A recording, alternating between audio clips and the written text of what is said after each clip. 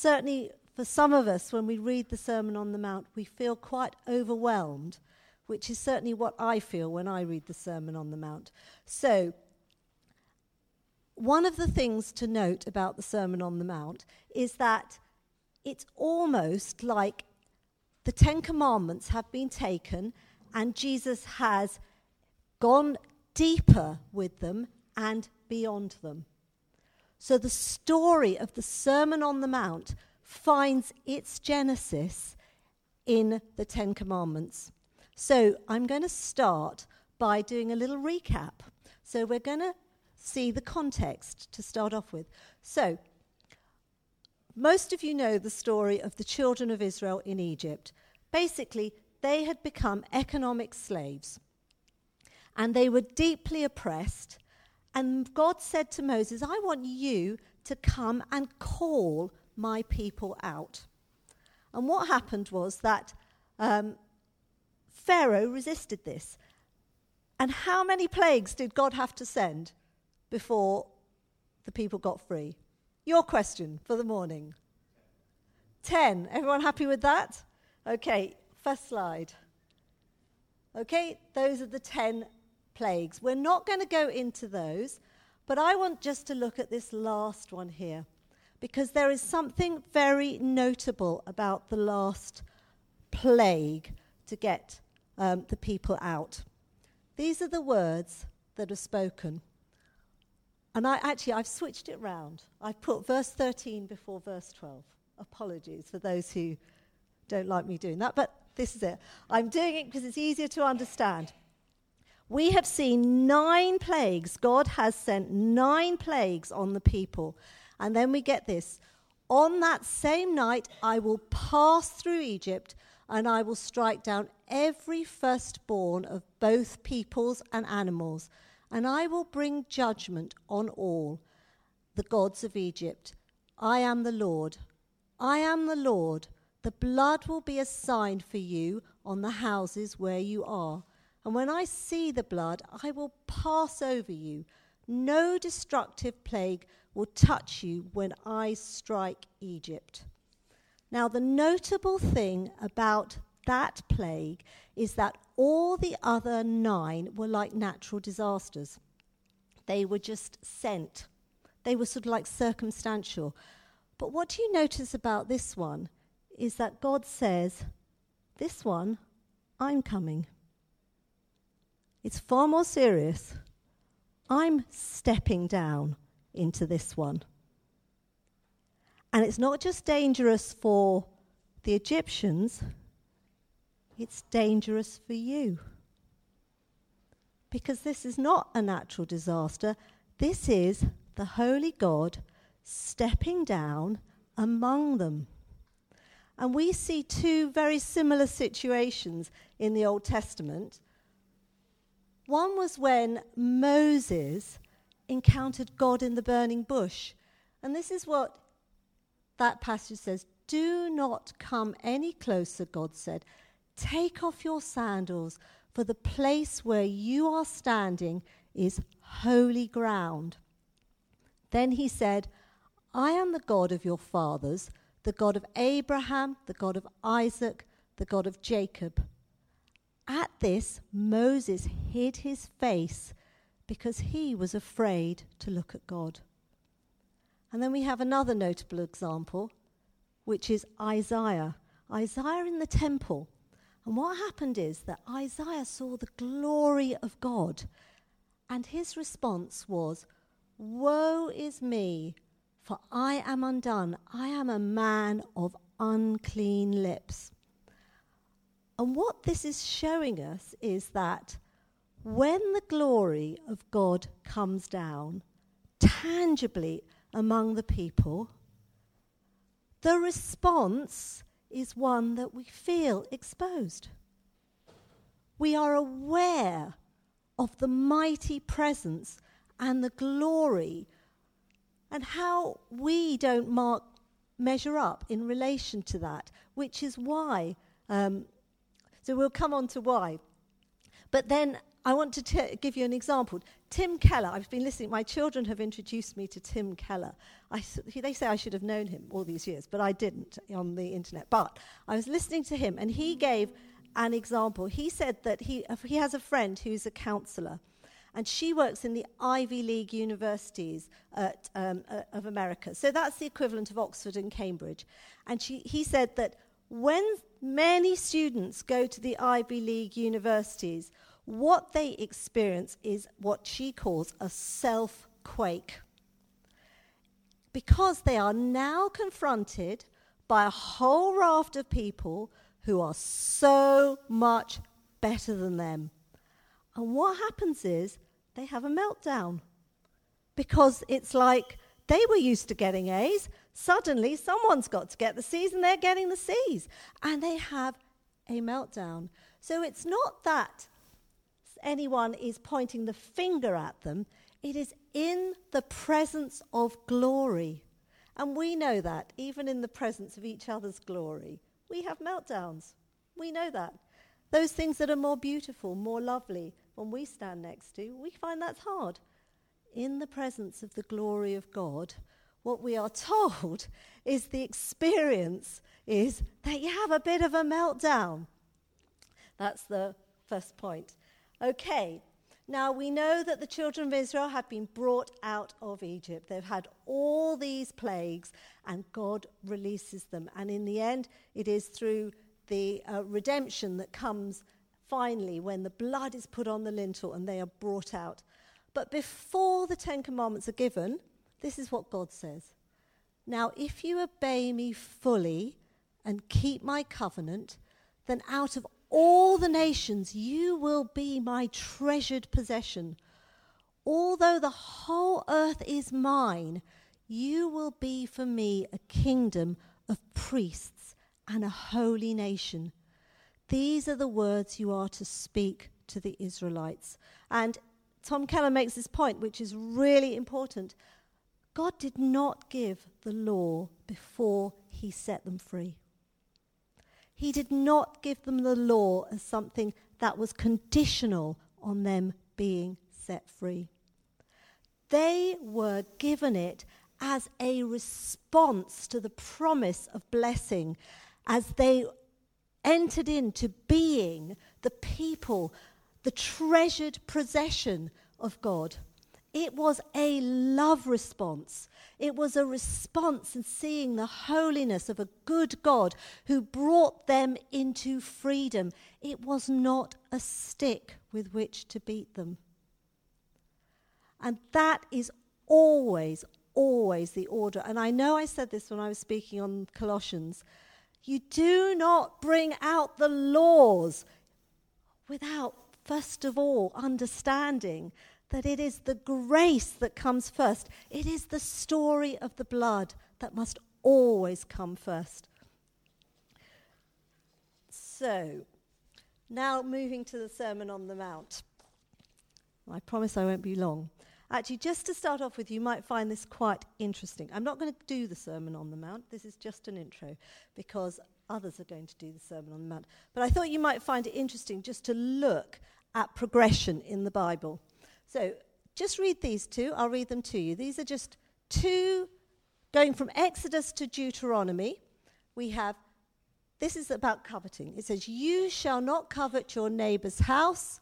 You shall not covet your neighbor's wife, or his male or female servants, his ox or donkey, or anything that belongs to your neighbor. That's Exodus. That comes first. Later version, you shall not covet your neighbor's wife.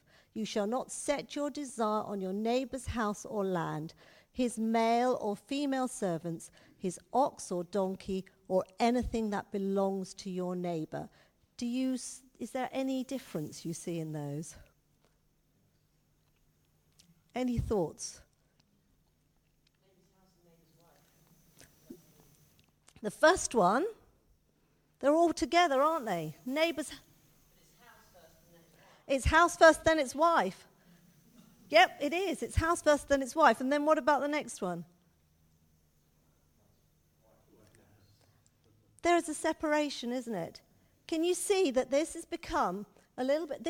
the wife is the possession, This is now moving to the wife being a person in her own right, separate from the possession. We're seeing progression. We see progressive revelation in the Bible.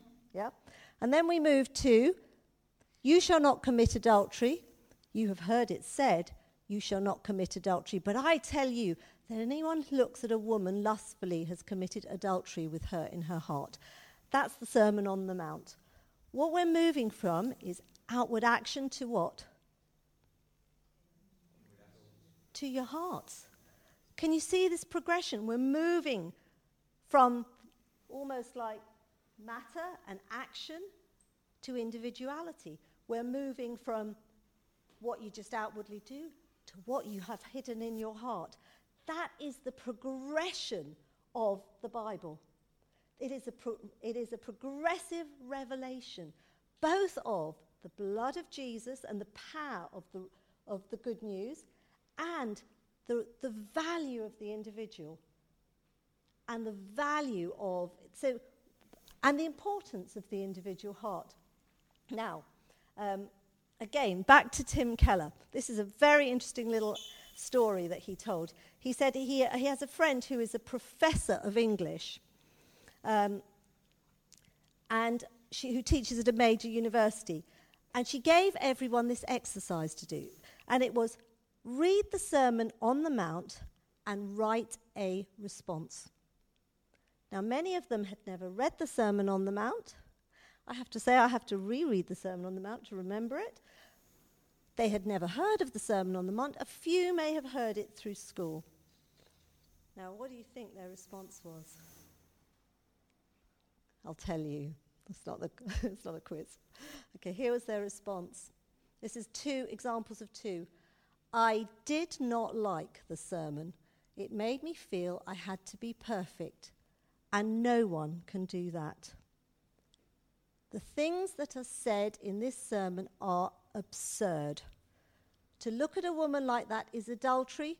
To be angry is like murder. These are the most extreme, stupid human statements I have ever heard. Fair? My response to the Sermon on the Mount, I find it terrifying. There's lots good in it, but I do find it terrifying. And I'm starting to understand increasingly why I find it terrifying. Now, and what she said was, in the statement she read, her students were desperately running for cover. And I think that's right. You run for cover when you read the Sermon on the Mount. Unless, and this is the unless about the Sermon on the Mount, why it's good news. When Jesus died, there is a passage in Josephus, who is a Roman historian, and he said that at Passover, and Passover was only a few hours in the afternoon, so this must have been done in cohorts, 256,500 lambs were slaughtered. Do you not think that sounds ghastly? How much blood is running with that? That's not a pleasant sight or a smell. And that's written 66 to 70 AD. This is a Jewish Roman historian. And in the midst of that, one man was being slaughtered. I'm sorry, I feel really moved when I say that. Because this is the crux that we have to understand when we approach the Sermon on the Mount. Because the sermon, and very interestingly enough also, when you go back to Exodus 12, when it talks about the lambs that are going to be used in Passover, it's very interesting. It makes this very strange comment. It says that you are to take as many lambs that meets the appetites of the people there. You've got to have enough that people can have enough. So it was almost like it was saying, You know what? For every one of those appetites that the Sermon on the Mount talks about, there has to be enough of the lamb to cover it. And for every bit of God's wrath that has to be satisfied, there has to be enough of the lamb to satisfy it. And it's written in small print, and it's only a small line, but it's very powerful, and it's there. And finally, can you see how blood is all around the story of Jesus? Because the life is in the blood. It is the power of the blood that will enable us to stand close to the Sermon on the Mount, knowing once again that just as with the exile, God released them first before he invited them into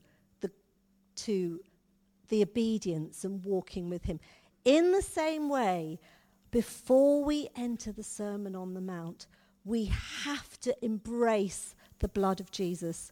We have to know that God has set us free first, that he will do for us, which we frankly cannot do when we stand next to the Sermon on the Mount. The reason why it's not scary for those who love the Lord is that, first of all, we are appropriating the grace and the blood of Jesus, of what has been done for us. And increasingly what I've seen, why I'm scared when I experience it, is because I just haven't understood the grace of God. Just haven't understood the grace of God. Just haven't understood that when I stand before those statements, it's not a stick. It's, this is what God is like. And he is inviting me to enjoy and share that with him because of the blood of Jesus. And that is something that we cannot enter into these passages without realizing. And maybe if there's one journey you're going to go on through the rest of your life, and I feel this, I'm going to be 60 this year. One of the things that I feel very strongly is that I just do not understand the depth of the grace and the blood of Jesus. Paul said, I only preach Christ crucified. There is a reason. And that means because as today, as I stand before something like the Sermon on the Mount, or any situation which exposes the horror of my own heart, I would be destroyed if it wasn't for the blood of Jesus. I would. And this is a wonderful verse that Paul writes. He says, if God is for us, who can be against us? He who did not spare his own son, but gave him up for us all, how will he not also, along with him, graciously give us all things? And when I was at university, there was a man called Eric Alexander, who was the most wonderful preacher who I used to go to listen to. And courtesy of Eric Alexander, this is what he says. He says, the word spare, we understand the emotional content of the word spare. If you saw someone suffering, if it was your child, if it was a family, you would want to spare them that. You would feel it emotionally. You would want to rescue them. You would want to put yourself in their place. And God knew what it felt like to want to spare his son. He knew what it felt like emotionally, but he did not spare his son. So we can understand what that feels like. And so when Jesus was on the cross and he said, Father, why have you forsaken me? We need to understand that it was also a very grieved father who was turning his back on a very beloved son. And that was done for us. And so finally, I want to end by reading just where this passage comes from. And don't worry about the words predestined, which might be in it, but I'm just going to stick this final one up. Everything, the whole universe, we may be an unfashionable bit of this galaxy. But the whole universe is centered upon this person. This person, because there is no love greater than this. There is no sacrifice greater than this. So I will just read to you Hebrews 12. Oh, no, this is a different passage. Sorry. Hebrews 12, 18 to 24 as I finish. You have not come to a mountain that can be touched and that is burning with fire, to darkness, gloom, and storm, to a trumpet blast, or to such a voice speaking words that those who heard it begged that no further word be spoken to them, because they could not bear what was commanded. If even an animal touches the mountain, it must be stoned to death. The sight was so terrifying that Moses said, I am trembling with fear. But you have come to Mount Zion, the city of the living God, the heavenly Jerusalem. You have come to thousands upon thousands of angels in joyful assembly, to the church of the firstborn, whose names are written in heaven. You have come to God, the judge of all, to the spirits of the righteous made perfect, to Jesus, the mediator of a new covenant, and to the sprinkled blood that speaks a better word than the blood of Abel. Amen.